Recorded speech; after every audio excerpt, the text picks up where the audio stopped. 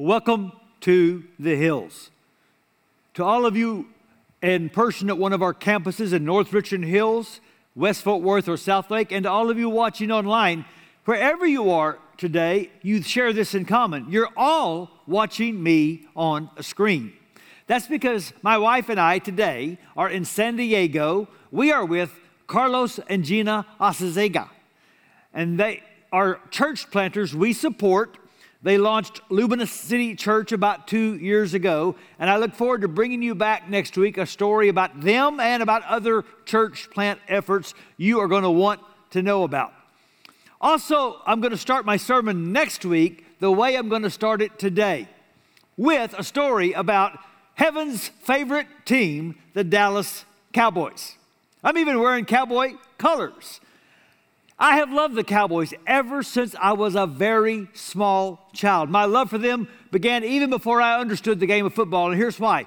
Because when I was a little boy, my father would take me to the Cotton Bowl to watch in the early years of the Dallas Cowboy franchise. And I saw these two men that I had great admiration for, their young quarterback, Don Meredith, and their young coach, Tom Landry.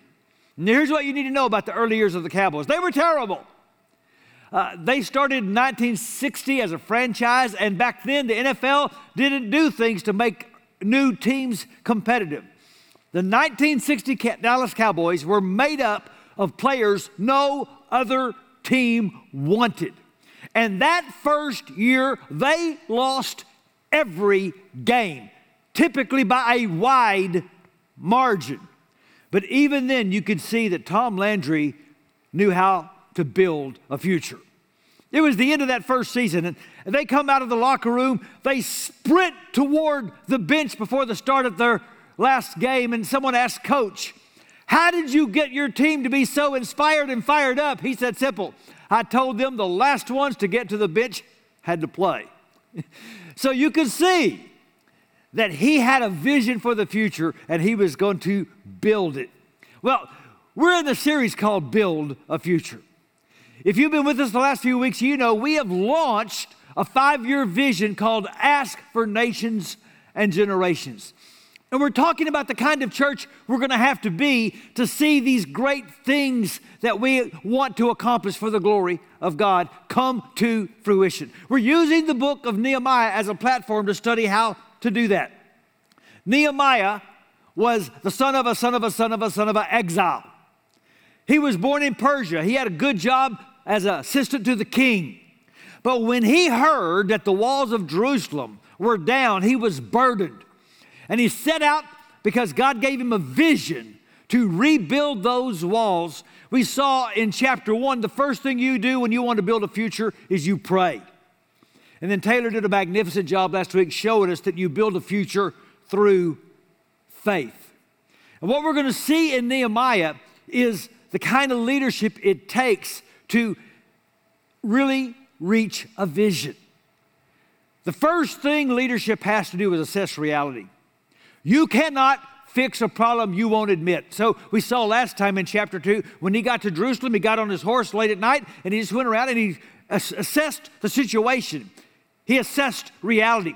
And the second thing a leader must do, he must paint a picture of a desired future that is so compelling that people are willing to sacrifice to go and pursue it. And so notice in chapter 2 what he says. Then I said to them, "You see the trouble we are in. Jerusalem lies in ruins, and its gates have been burned with fire. Come, let us rebuild the wall of Jerusalem, and we will no longer be in disgrace." And I also told them about the gracious hand of my God on me and what the king had said to me. And they replied, "Let us start rebuilding." So they began this good work. And what we're going to learn is that it is amazing what people can do when they have a heart to do it. The people accomplished in 52 days what they had not accomplished in 72 years. Together, they built a new future. And I'm going to argue it was because they built a new future together. We've seen that you build a future through prayer and through faith. And what I want us to see today is that you build a future through unity. I want us to talk about the relationship of vision to unity. And here's why that matters. God's purposes for our lives are too big to pursue or achieve by ourselves. Oh, that's worth saying again. God's purposes for our lives are too big to pursue or achieve by ourselves. So let's say it this way. You must build a team to build a future. I don't care how charismatic a politician is, he needs a competent campaign staff. I don't care how strong an arm a quarterback has, he needs a strong offensive line. I don't care how trained a soldier is, he needs a platoon to win a battle. This is why in the New Testament, every church that was started had a plurality of elders, because a pastor needs pastors to build a church. You see, when God gives a vision to an individual, he gives that individual a community to pursue it with. God gave Moses a vision of an exodus. He gave David a vision of a temple. He gave Nehemiah a vision for a wall. But he gave nobody a vision to do it by themselves. They each had to build a team to build a future. You see this all throughout the Bible, but I'm going to suggest the greatest team builder of all is Jesus. Now granted, no one could do what only Jesus could do, and that is be the perfect sacrifice for the sins of the world. Only Jesus could accomplish that mission. Only Jesus could offer his life for the sins of the world. But to take that message of his death and resurrection to the world, Jesus had to build a team. All the Gospels showing him doing this in the first few chapters. You see in Matthew 4, he went up to several men and said, "Come follow me, and I will send you out to fish for people." And at once they left their nets and followed him. Notice, Jesus painted a picture of a brand new future that was so compelling, they sacrificed to go and pursue it. We must do the same, and we must do it together. We must allow our church vision to bring unity to our community. And Nehemiah is going to show us how to do that. We're going to look at chapter 3 and then later at chapter 5 today. And I think you're going to be encouraged. And here's the first thing I want us to notice. That a vision that unites utilizes everyone's gifts and willingness. Now, I suggest later you go and you read Nehemiah chapter 3. I'm not going to read it today, and here's why. It sounds like a Hebrew phone book. It's just one long list of so-and-so, the son of so-and-so, built this part of the wall, and so-and-so, who was the son of so-and-so, who was the son of so-and-so, built that part of the wall. And all I would do is mispronounce name after name. But here's the big takeaway of that chapter. That the vision had room for everyone that wanted to participate. I counted 39 individual names of men that worked on that wall and 42 separate work crews. And what I found intriguing was the diversity of the workforce. It included priests. Now, what do priests know about construction work? Trust me, I don't. But they were out there working on the wall. It included merchants and city guards and goldsmiths. Now, what's a goldsmith doing? If you need jewelry, that makes sense, but they were out on the wall. In fact, it even says there were perfume makers working on the wall. I have no clue if they knew what they were doing, but their part of the wall smelled better than anybody else's. And there was diversity, too, in that there were people in the town and people from other towns that worked on the wall. And one verse specifically mentions a man worked with his daughters. You have men, you have women, old and young, in town, out of town, all kinds of crafts and tradesmen, and they're all working together. There was work to do for everyone that had a heart to work. And the same is true for our church's vision. There's room for everyone to take a rooted course. There's room for everyone to serve in a ministry that blesses the next generation. There's room for everyone to be a part of our goal to see one person a day for 5 years come to Jesus Christ. Why does God take an entire chapter of His Bible and just list name after name after name? Well, maybe it's to make the point that God notices. That no act of service is too obscure to fail to get the attention of God. God notices workers. Now, I have to add this. God notices shirkers. I'm just going to show you one verse from that whole chapter, verse 5. The next section was repaired by the men of Tekoa, but their nobles would not put their shoulders to the work under their supervisors. That's strange. They didn't try to stop the work, but they didn't take their place on the team. Oh, they were cool with a new wall. They wanted a better future. They just didn't want to help build it. And God noticed. God noticed every single person that pitched in to build a better future. And God noticed all those who said, oh, that's a great idea. You go do it, and I'll just watch. Oh, dear friend, I don't care where you are, online, any of our campuses. If you're a part of the Hills family, don't be a noble of Tekoa. Trust me, in 5 years, we are going to celebrate what God has done through our church. And you are going to cherish your memories of the part of the wall that you helped build. You see, a vision that unites has room for everyone's personal sacrifice. But it has no room for anyone's personal agenda. And that's going to take us to chapter 5. You can turn there in your Bibles. We'll get there in just a moment. But have you noticed that most team fails are more a problem on the inside than a problem from the outside? More a result of personal ambition trumping organizational mission. Again, some sports metaphors.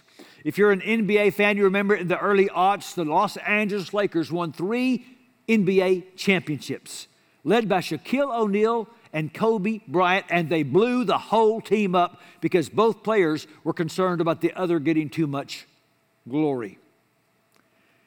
Let's talk about my Dallas Cowboys in the 1990s. Some of us remember when they won 2 Super Bowls in a row, but the head coach, Jimmy Johnson, and the owner, Jerry Jones, were jealous of the other getting credit, and they blew the thing up. Now, this isn't just a problem with sports teams. You've heard about rock bands that fall apart because the teammates squabble. You've heard about businesses that come apart because of the failing of the leadership. You've heard about academies having this problem. And I can tell you story after story about churches that come down not because of pressure from the outside, but because of decay on the inside. Now that leads us to chapter 5, and here's the context. Many of the people that came back had nothing. They were poor. And they had to start borrowing money from their fellow Jews who were rich. And they were charged interest, and some couldn't pay the payments. They had to sell their lands. They had to sell their homes. Some even had to sell themselves into slavery. Now, there's 2 big problems with this. Number one, the law of Moses expressly forbids this. Verses like Exodus 22 and Deuteronomy 23 make it clear that you can lend money to each other, but you do not charge your fellow Israelite interest. But Nehemiah knew there was also the problem that they were destroying team unity. That the greatest impediment to building that wall wasn't going to be the threat on the outside, it was going to be disunity on the inside. So notice now chapter 5, verse 9. What you're doing is not right. Shouldn't you walk in the fear of our God to avoid the reproach of our Gentile enemies? I and my brothers and my men are also lending the people money and grain, but let us stop charging interest. Give back to them immediately their fields, vineyards, olive groves, and houses, and also the interest you're charging them, 1% of the money, grain, new wine, and olive oil. We will give it back, they said, and we will not demand anything more from them. We will do as you say. And so Nehemiah aggressively steps in to stop a situation that was going to break up the team. But here's what I want you to especially see. His words had authority. They carried weight, not because of the authority of his position, but because of the integrity of his life. So now, starting in verse 14, let's keep reading. Moreover, from the 20th year of King Artaxerxes, when I was appointed to be their governor in the land of Judah, until his 32nd year, 12 years, neither I nor my brothers ate the food allotted to the governor. But the earlier governors, those preceding me, placed a heavy burden on the people and took 40 shekels of silver from them in addition to food and wine.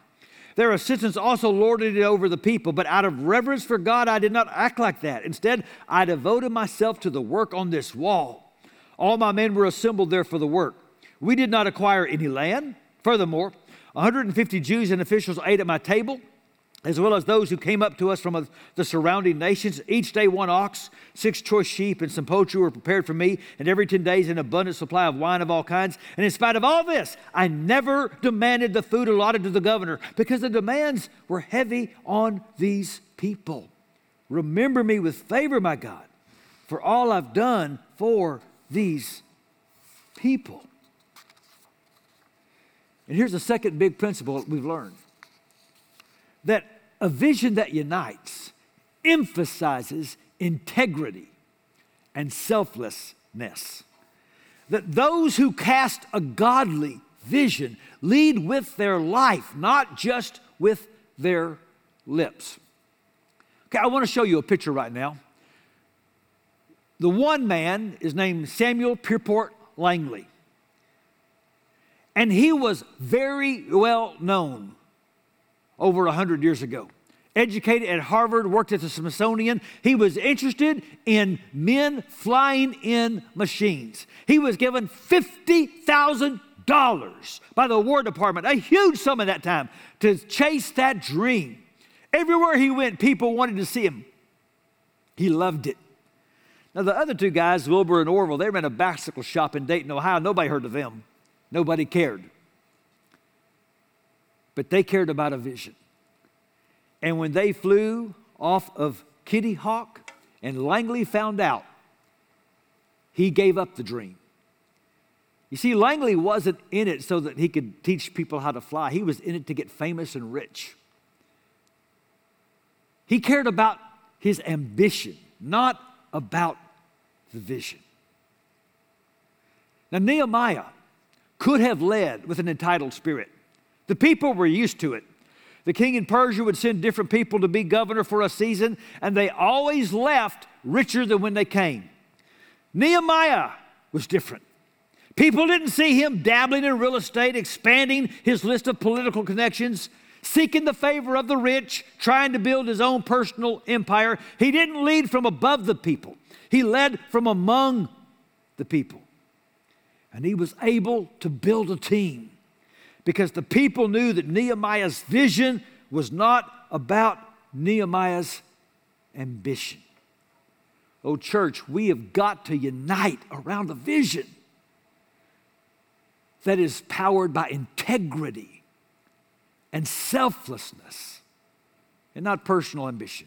So, I'm going to share an illustration now. I prayed to the Lord and I feel released to share it. So about 15 years ago, I started a nonprofit 501c3 called RAM, Rick Atchley Ministries. And here was the idea, that I would take my sermons, my intellectual content, and I'd put them on the internet for a couple of months. And after that, I'd take them down, and you could purchase them for a low price, and $1 for every post or CD would go to this ministry, and I would use the money to help church planters and other missionaries. I kept all the records. I never took $1 for my personal use.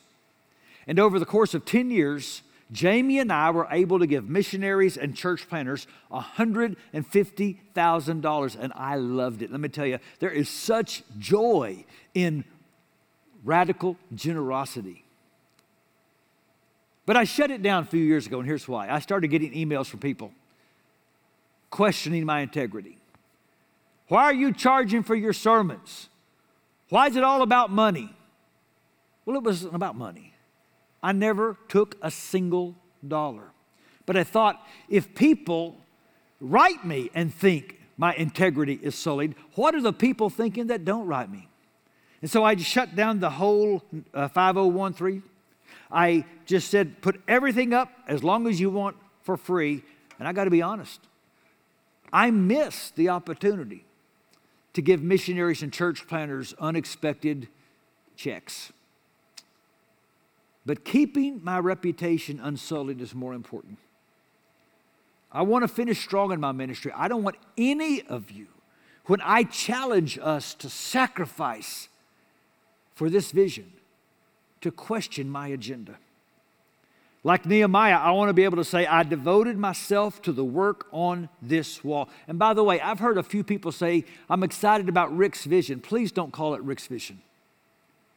Ask for Nations and Generations is God's vision, given to the Hills Church for the sake of our city and the world. So when you pray for this vision, pray for all the pastors of our church that we will lead with integrity and with humility.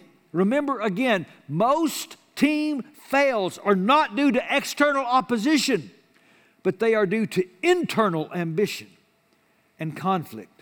And so when we pray for the vision of our church, we must of necessity pray for the unity of our church. We must pray against an "it's about me" spirit. Because here's the last thing a vision that unites will do. It will recognize that blessing others is the win. You see, Nehemiah's real goal wasn't to build a wall. And you say, wait a second, I read the book, he built the wall. No, that was his means to the end. Nehemiah knew that wall was down because the people weren't walking with God like they should. His real goal wasn't rebuilding a wall. His real goal was restoring the people. He prayed, remember me with favor, O God, for all I've done for these people, not for all I've done for this wall. The project wasn't the end. It was a means to the end, to see a city revived around their allegiance to God. And so, church, we're asking for nations and generations. And hear me, the goal of our vision is not to reach our goals. The goal of our vision is to spread the love of Christ to people by pursuing our goals. We hope we raise up 25 families to foster, but the real goal is all the kids that are going to be given a chance to know God and walk in freedom and health because we raised up 25 families to foster. We're going to try to help 25 asylum families, but the goal isn't to reach the number. The goal is to let people experience the love of Christ that will change their family for generations. Whether it's the 2,000 that are going to bless kids or the 3,000 that are going to be rooted or the 1,825 that are going to get baptized, please understand the goal of the vision is to spread the love of Christ to people by pursuing our goals. And when we're on the same page about this, that blessing others is the win, then we will build the kind of team that can build a future. Now, let me show you this picture. This is a contemporary of Tom Landry. You football fans will recognize Vince Lombardi, one of maybe the greatest NFL coach of all time. Won a number of championships with the Green Bay Packers in the 1960s. In fact, his name is on the Super Bowl trophy.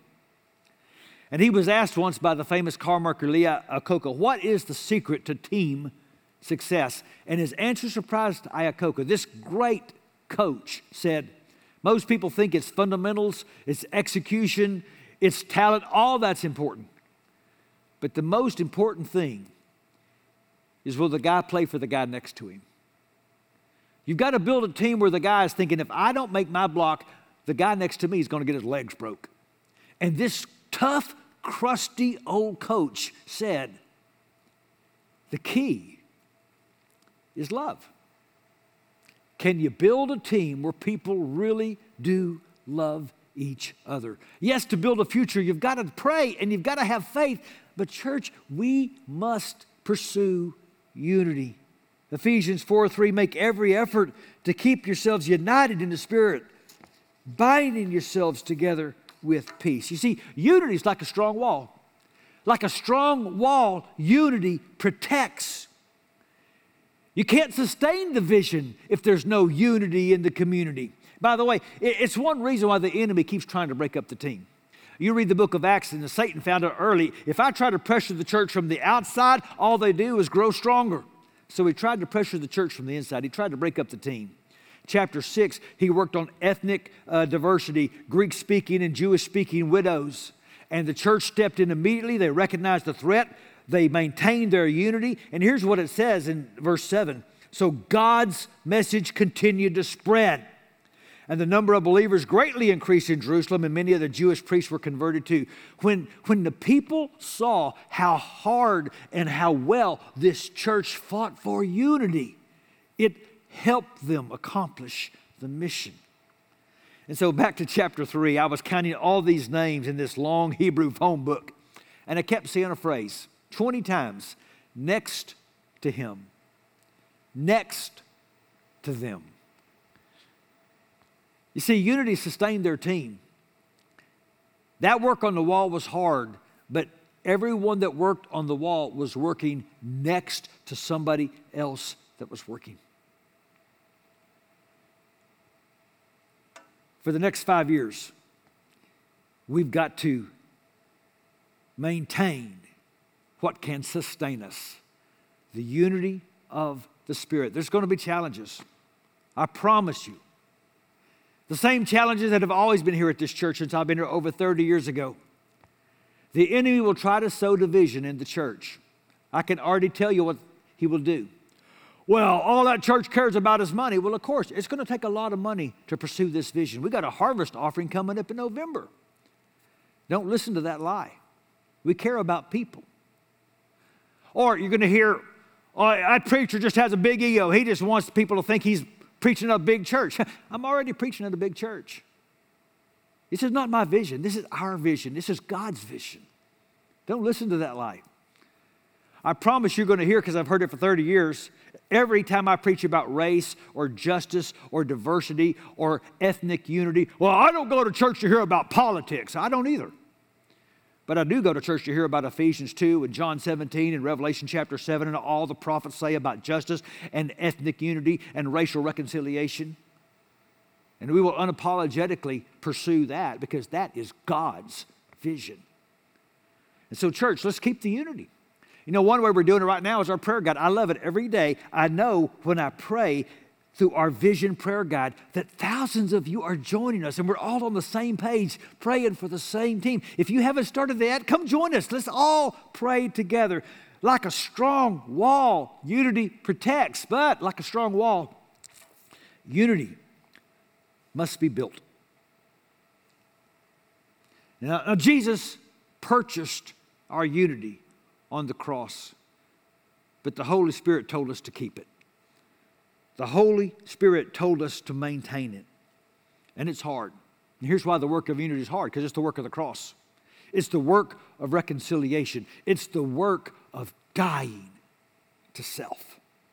But we must do the work because there is a future to build. And there is a world to save. Some of you have read the book, The Zookeeper's Wife. It was turned into a movie. It told about how there in the city of Warsaw, many people worked together to save thousands of Jews from the Nazis. And what you understand as you read the book is that it wasn't just a few people being brave. It took a team. It wasn't just the people that kept and hid Jews in their homes. It was the maids who didn't ask questions about why they suddenly had so much more laundry to do. It was the milkmen who didn't ask questions about why they had to start bringing so much more milk. Or the postman who didn't wonder why more mail was coming. or the delivery men who didn't wonder why they needed more groceries. It took thousands and thousands and thousands of people working together to save many. And Jesus knew that. And that's why the night before he died, he prayed this prayer over us. May they experience such perfect unity that the world will know that you sent me. Church, together we can build a new future. If we build a new future together. Let's pray about that. So, Father, in the powerful name of Jesus, I ask you to bring this church in the next 5 years together in a spirit of oneness like we've never known in the history of this church. May our witness be convicting and may it be converting. And may many come to know Christ because they see in our church a kind of oneness that only the Holy Spirit can create. Give us all, God, a heart and a will to be a part of your vision for the sake of the world. And in the name of Jesus we ask it. Amen.